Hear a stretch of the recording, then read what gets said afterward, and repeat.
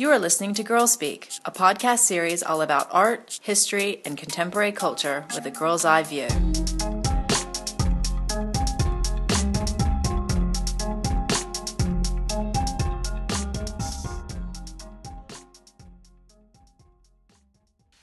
Hi everyone, welcome to episode 36 of Girl Speak, our news roundup for June 2015. I'm Tiffany Rhodes, program developer with Girl Museum. Thanks for tuning in, downloading, or streaming us today. Girl Speak is produced by Girl Museum, the first and only museum in the world dedicated to celebrating girlhood. Girl Museum explores the art, history, and culture of girls around the world in the past and present. All of our programs are volunteer-run and supported by listeners like you. Visit us on the web at www.girlmuseum.org.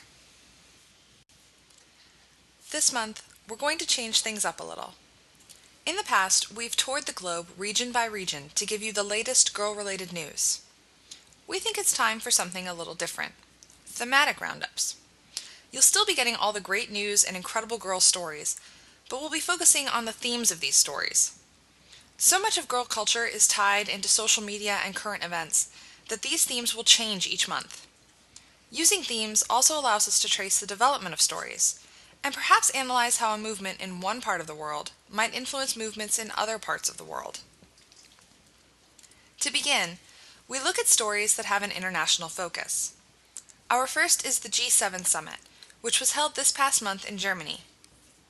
Attendees included leaders of the 7 member states, the United States, United Kingdom, Japan, Italy, Germany, France, and Canada, as well as representatives of the European Union, guest invitees from other countries such as Iraq and Tunisia, and international institutions such as the African Union, United Nations, and World Bank. Key topics at the summit included the protection of the marine environment, antibiotic resistance and diseases, and empowering self-employed women. The leaders committed to a number of new actions to implement over the next 15 years. Among these actions was, for the first time ever, an initiative supporting women and girls in G7 and developing countries by increasing vocational training of women by a third. As stated in the summit's declaration, women's entrepreneurship is a key driver of innovation, growth, and jobs. However, across G7 countries and around the world, far fewer women than men run their own businesses, often due to additional barriers that women face in starting and growing businesses. We agree on common principles to boost women's entrepreneurship. In particular, we will make girls and women aware of the possibility of becoming entrepreneurs. We will address the specific needs of women entrepreneurs by promoting their access to finance, markets, skills, leadership opportunities, and networks. This is great news for girls and women, especially since the G7 Summit will influence decisions at other major conferences later this year, such as the G7 Forum for Dialogue with Women in September, and the World Assembly for Women to be hosted in Japan in 2016. But the real test will come in the implementation of these beliefs, to ensure that policies and words result in quantifiable, positive impacts for women and girls around the world.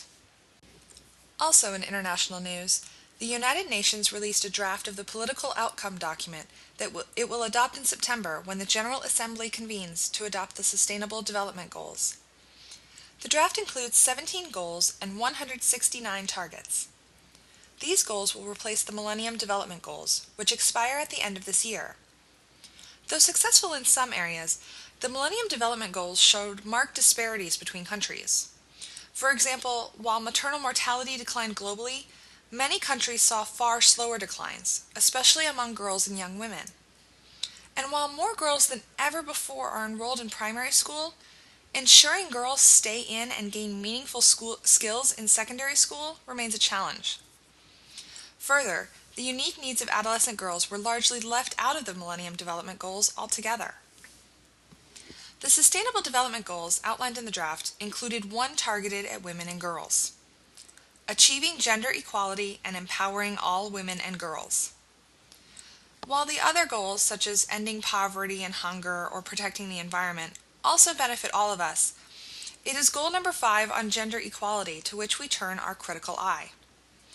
This goal has 6 parts: to end all forms of discrimination against girls and women, to eliminate all forms of violence against women and girls, including trafficking and sexual exploitation, eliminating harmful practices such as child, early, and forced marriage and female genital mutilation, ensuring women's full and effective participation and equal opportunities for leadership at all levels of decision-making, and ensuring universal access to sexual and reproductive health and reproductive rights. While all of this sounds great, it's very vague. These are wonderful goals to have, but in order to achieve them, we need a sustainable, detailed framework for action. How can we end discrimination, poverty, violence, child marriage, genital mutilation, and the litany of other harmful practices and beliefs against women and girls? The Sustainable Development Goals state that we can achieve this through undertaking reforms to give women equal rights to economic resources, as well as ownership and control over land, property, financial services, and natural resources. By enhancing the use of technology to promote women's empowerment, and by adopting and strengthening sound policies and enforceable legislation for the promotion of gender equality. Again, it all sounds great. But to implement these policies, we need more than talk, more than policies and legislation. We need concrete statistics to enable enforcement. We need education of the masses. We need people to know of and stand up for their rights. That, I think, is where the development goals are lacking. They're focused on the leaders and governments of nations, things that we can do at international and national levels to affect change. That's a huge step, but real change comes from within. It comes from the people, those who tell their stories, who learn all they can, who fight for a better future, and who stand up for others. It is only in mobilizing the masses that we'll see real change. I agree with the International Center for Research on Women, which stated in their take of the new goals, "To guarantee that girls' needs are accounted for, we must set concrete goals for what we seek to improve about their lives, and set up appropriate measures to gauge our progress." The Center and its partners are calling on governments to use better statistics, ones that take gender, income, disability, marital status, race, and ethnicity into account, as well as to commit to funding, collecting, and preparing these statistics as a matter of standard practice, so that we can effectively evaluate which programs are helping us toward our goals. Statistics such as those reflect girls who leave school due to early marriage or pregnancy, the number of adolescent girls giving birth or marrying under the age of 18, and the percentage of women who have undergone genital mutilation. These provide better, concrete looks at where girls and women need help the most, where programs are effective or not effective, and whether we are truly making progress toward a better world for girls. Yet in all this, we must remember it's up to us to effect real change. In our everyday actions and words, we influence the culture of tomorrow. By standing up for girls' rights, by learning all we can about measures like the Sustainable Development Goals, by speaking out on ways we think governments and programs can better address girls' unique needs, we contribute to a better world. Only by standing up will we no longer be forced to sit down. Also from the United Nations this month are reports detailing that ISIS, the Islamic State currently at war in many parts of the Middle East, is selling women and girls into sexual slavery for as little as the cost of a pack of cigarettes. Representatives have been meeting with women and girls rescued or escaped from areas controlled by the insurgent group and discussing their experiences. Many report being kept in cramped conditions, subjected to abuse and assigned monetary value before being sold, often to young male foreign fighters attracted to the group by promises of wives and sex. In one case, a 15-year-old girl was sold off to an IS leader in his 50s, who taunted her desire to commit suicide before raping her. The reports are the latest in a well-documented history of the Islamic State's sexual violence toward women and girls. Many of the escaped and rescued face continuing trauma from their experiences, though the psychosocial support they need is largely lacking in the region.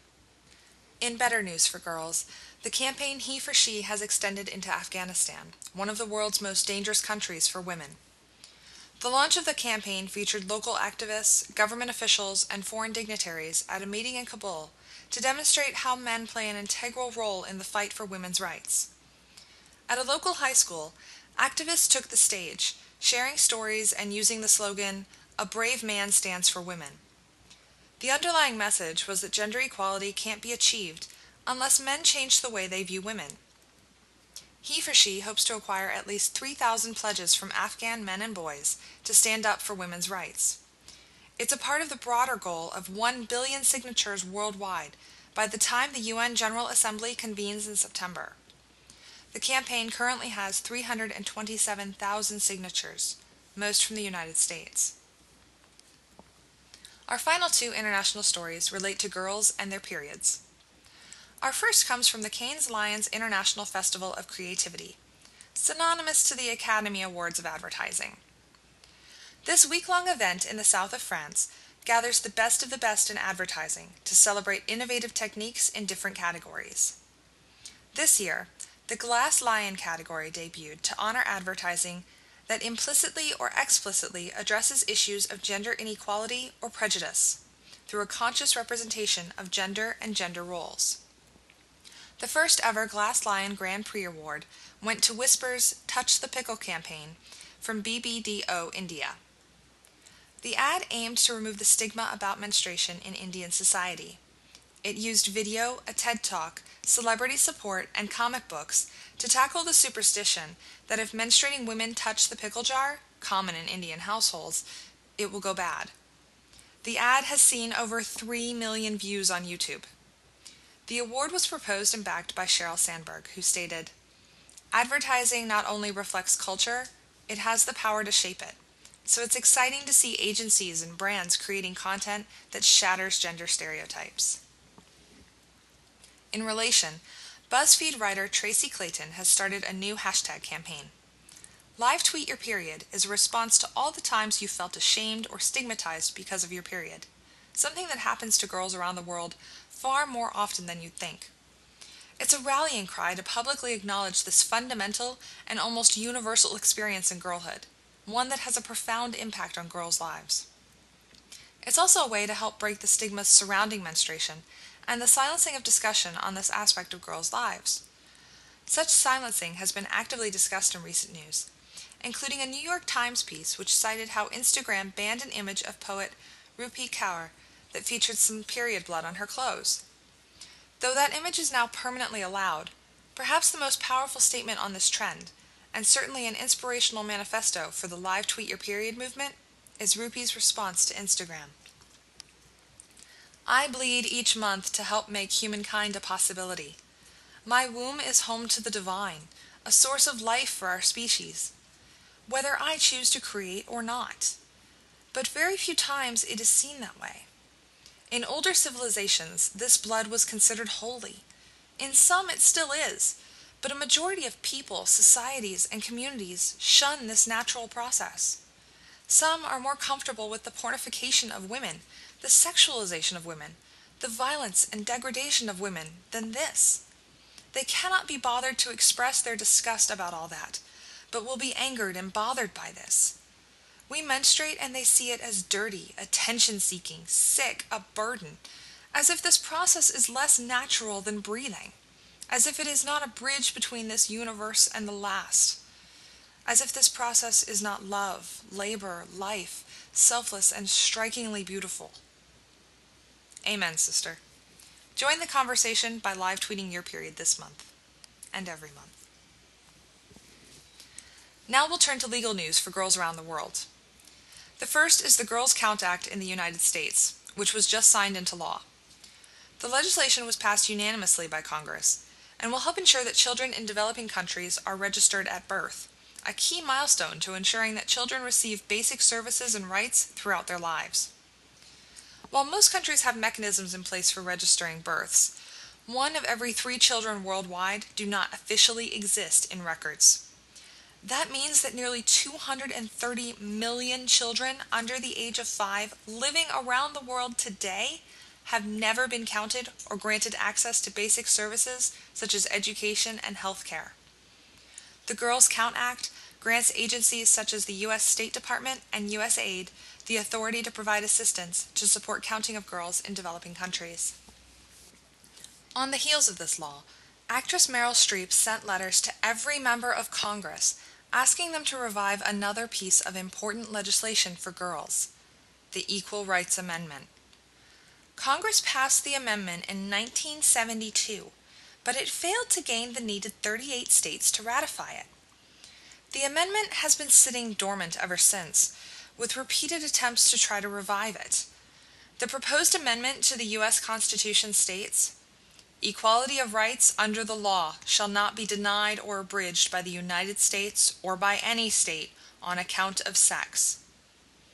Though nearly 70% of people polled think that such rights are already guaranteed by the Constitution, the reality is that women still lack full legal equality in the United States. It remains to be seen if Streep's letter will have an impact and revive the dormant amendment, but it has certainly started the conversation. Another legal victory occurred in Saudi Arabia.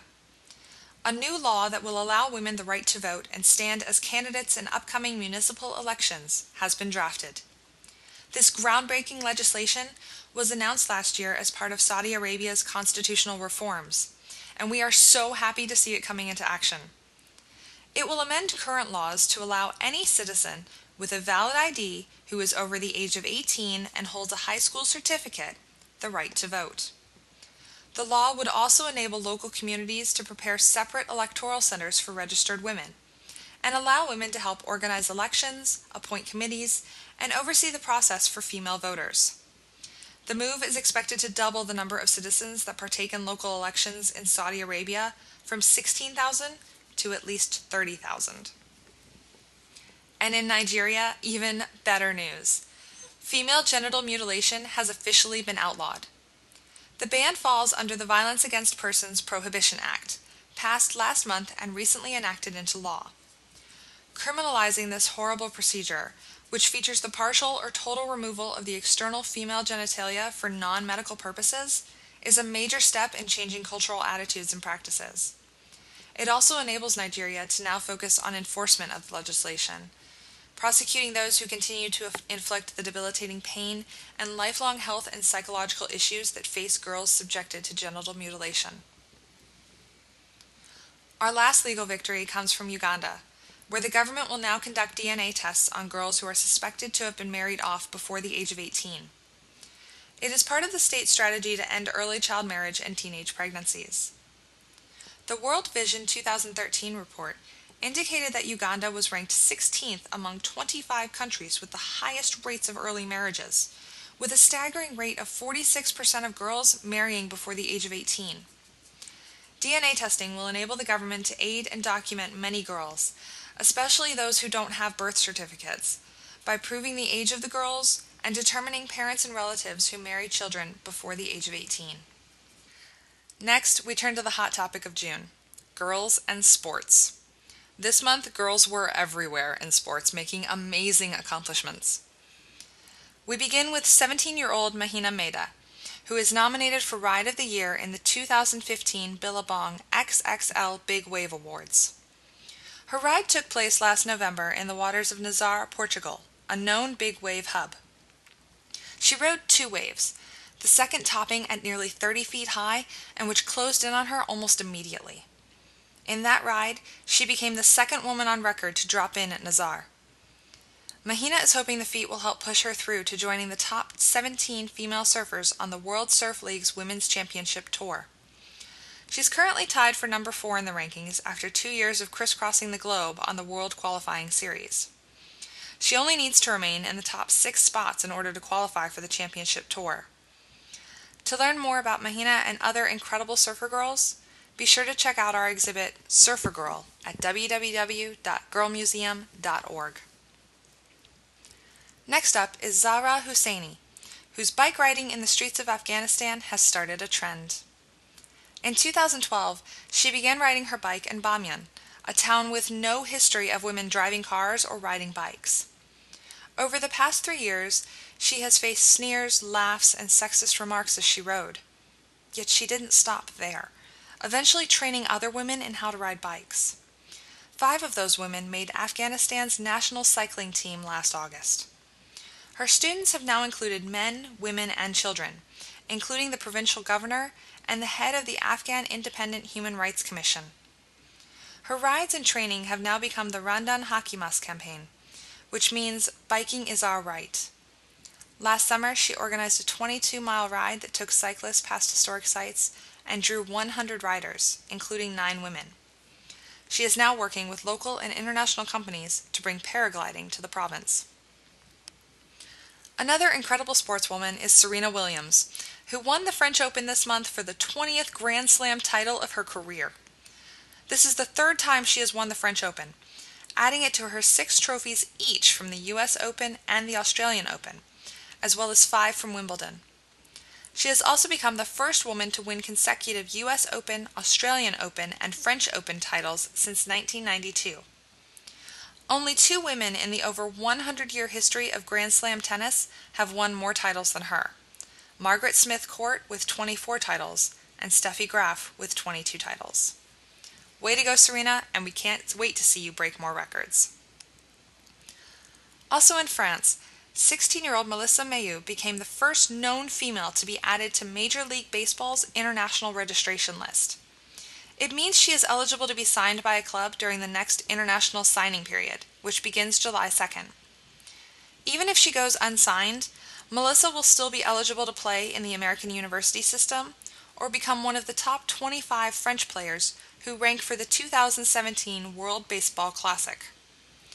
Her inclusion on the registration list is a major step towards the time when we'll see the first female player in Major League Baseball. As Minda Haas stated in an interview with SBNation.com, there has to be a first step somewhere. She may not end up being the first female MLB player, but there has to be a first female somewhere related to MLB. Melissa Mayeux matters as a breaker of one barrier, who may open the door for breakers of bigger ones. Also huge news this month is the Women's World Cup. The United States women's national team opener against Australia drew the largest television audience on record for a Women's World Cup group stage game. The match averaged more than 3.3 million viewers on Fox Sports 1, breaking the previous high of 2.5 million set in 1999. That's incredible, especially in light of a new survey conducted by researchers Cheryl Cookie of Purdue University and Michael Messner and Michaela Musto of the University of Southern California. The WSF-funded survey, entitled It's Dude Time, is a 5-year update to a 25-year longitudinal study indicating the quantity of coverage of women's sports in televised sports news. Their findings indicate that only 3.2% of broadcast time from network affiliate sports news programs is devoted to women's sports. They also found that none of the news and highlight stories included a lead story on women's sports, and that over 80% of women's sports covered are solely women's basketball. While there are some positive changes, such as a decline in the tendency to sexualize women for humor, these are eclipsed by the continued presentation of women's sports as uninteresting and matter-of-fact, rather than exciting and amplified like men's sports. Also at the World Cup, the U.S. women's national team has started a hashtag campaign to support young girls around the world. With the hashtag #SheBelieves, the team posted an open letter on U.S. Soccer's website, stating, "We believe in your dreams, in your goals, and in your ability to reach them. It might be an uphill battle, and you will get knocked down, but it's your battle. Own it, fight it, never give up on it. You got this." The team encourages girls to share their dream with others using the hashtag on social media. Captain Christy Rampone stated, "Our fans have shown us how much they believe in us, and we believe in them too. We want everyone to have that confidence on and off the field. The She Believes initiative allows us to interact with the fans and encourage them to set high goals and strive to reach them no matter what the obstacles." As part of the campaign launch, players also visited local communities in 17 U.S. cities to give back through soccer clinics for young girls and visits to children's hospitals. What are your goals and dreams? Share them with us on social media with the hashtag #SheBelieves. Next up in sports, we turn to Ottawa, where the Girl Power in Play Symposium was held in mid-June. The event was hosted by global advocacy organizations Women Deliver, UNICEF, Right to Play, One Goal, and the Global Alliance for Improved Nutrition. At the symposium, a coalition of leading athletes and advocates launched a call to action, calling on policymakers and sporting organizations worldwide to increase investments in girls' sports programs as a way to improve gender and health equality. Many participants cited that playing sports open girls' eyes to their own potential and to the barriers they can break down, inspiring confidence and empowering girls to see themselves as leaders and agents of change in their communities. As Women Deliver CEO Katja Iverson stated, "It's simple. When girls are healthy, educated, and empowered, they reinvest their strength and energy in their families, communities, and nations. Now is the time to get girls off the sidelines and in the game." As part of this call, the organizations launched the social media campaign #GirlsCan. The hashtag encourages the public to share photos of themselves playing sports and talking about why it is important to personal development, in order to raise awareness of how sports can positively influence girls' lives and call for more research and funding for girls' sports. So far, pictures have included female race car drivers in training to boxers in Africa. The pinnacle of GirlsCan is expected on October 11, 2015, when the organizations will share collected stories, research, blogs, and ideas on how sports empower girls on and off the field. Join the conversation with the hashtags GirlsCan, Power in Play, and Invest in Girls. Our final sports story comes from Minneapolis, Minnesota, where a group of Muslim students who play for the Cedar Riverside Community Basketball Team have created a new uniform to meet their unique needs. Partnering with the University of Minnesota Design School and the Tucker Center for Research on Girls and Women in Sports, the girls have developed uniforms that allow them to adhere to their religious beliefs while engaging in sports.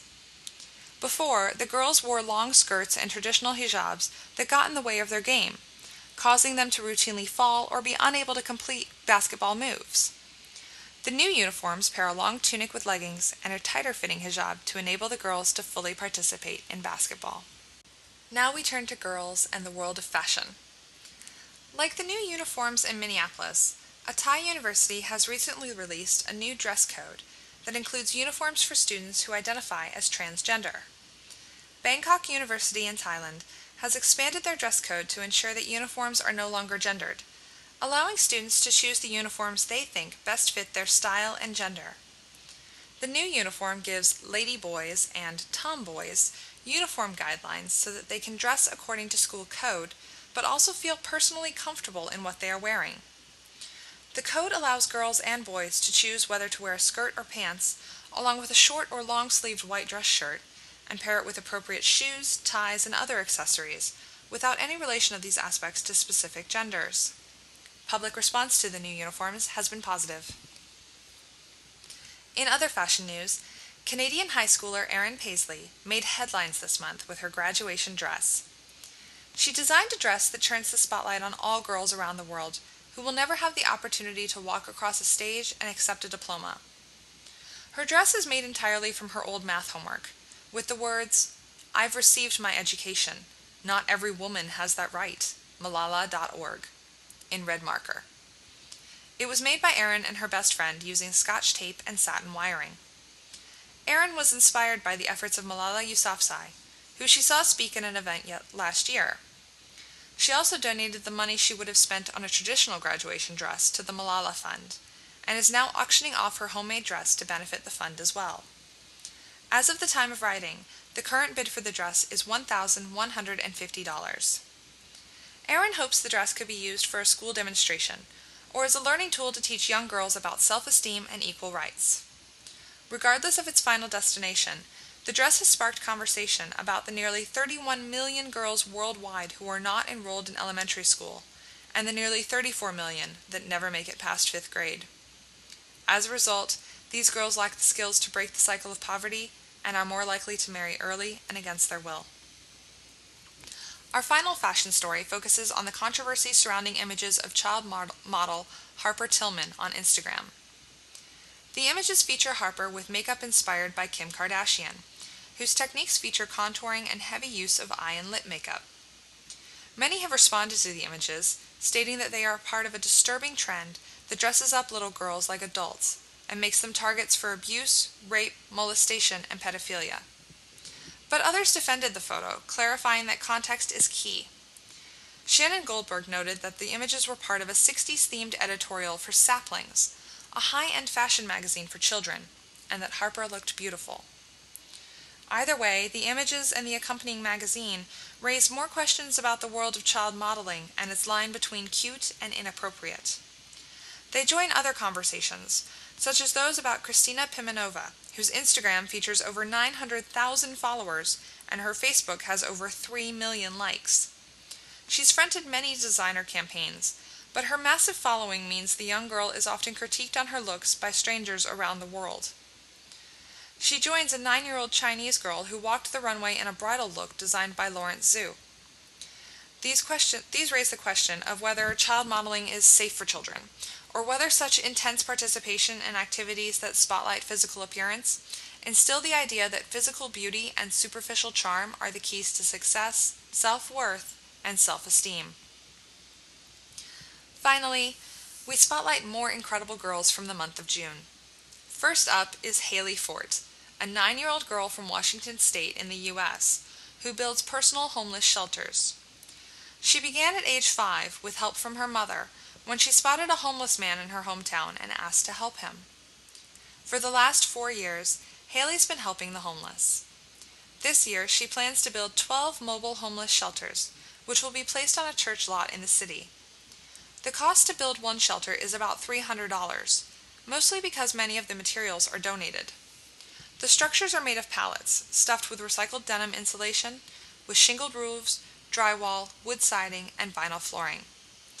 The houses feature window curtains, solar-powered lamps, and a lock on the front door. She is also collecting 1,000 toiletries, 500 feminine hygiene products, and 100 coats through donations and her GoFundMe page to hand out to her friends. Haley is also growing food for her homeless friends, with a goal of 250 pounds produced this year. You can follow her progress on the Facebook page, Haley's Harvest. Our next incredible girls are teenagers from India who participated in Project Resume, created by the Salaam Bombay Foundation. These 3 teenage girls created resumes based on what they'd like to accomplish, not what they already had. At the bottom of those resumes was written, "For me, this resume will never be a reality, but you can change that." 2 of the teenagers were Samina and Sakshi, who spoke to MTV News about the project. Both girls are from big families, whose parents and older siblings have not completed schooling beyond high school. Their mothers and sisters never received an education beyond 8th grade. Both live in poverty and aim to complete their education with the help of the Salaam Bombay Foundation. Samina hopes to be a lawyer, and Sakshi wants to be an accountant. They both hope to use their future positions to support girls' education. Our final incredible girls are the Syrian refugees, who created inspiring photos of their future selves. In many parts of the world, girls reach womanhood without ever being asked about their dreams and ambitions. Instead, they are expected to leave school early, work day and night to support their families, and face threats of early marriage, violence, and exploitation. The Vision Not Victim program from the International Rescue Committee aims to give girls an opportunity to imagine new possibilities and see their future selves. Recently, the program released several images of Syrian refugee girls who participated. These girls are part of the over 3 million people who have fled Syria as a result of the bloody civil war. Many now live in Jordan, with 4 out of 5 refugees being women and children. Daily survival trumps long-term dreams for these girls. Vision Not Victim is a worldwide response to such tribulations, providing a beacon of hope for girls who otherwise face a dismal future. In the program, girls are paired with mentors from their community, guided to help expand their ideas of what is possible, create future visions of themselves, and develop a strategic plan for achieving it. They then participate in a photo shoot, posing as their future selves, and leave with their inspiring portraits to share with family, friends, and communities. Some of the girls featured include 10-year-old Amani, who dreams of being an airline pilot. 13-year-old Merwa, who wants to be a painter. 9-year-old Hiba, who hopes to be a doctor. 16-year-old Fatima, who dreams of being an architect. 16-year-old Noor, who hopes to be a lawyer fighting for women's rights and defending victims of domestic violence. And 11-year-old Fatima, who hopes to be a policewoman. As a final reminder, we are now accepting contributions for our YI Game Gallery.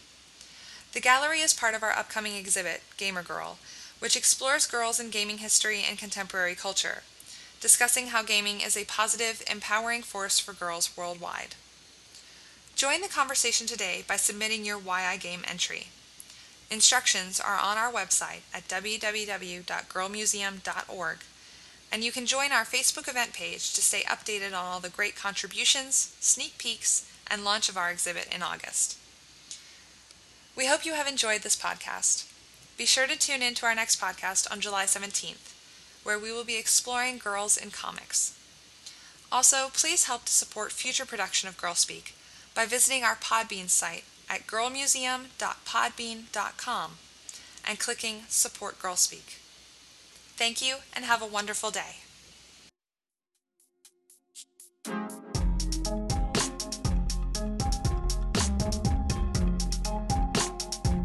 If you like hearing a fresh, girl-positive perspective on the internet, please support us with a tax-deductible donation easily made on our website.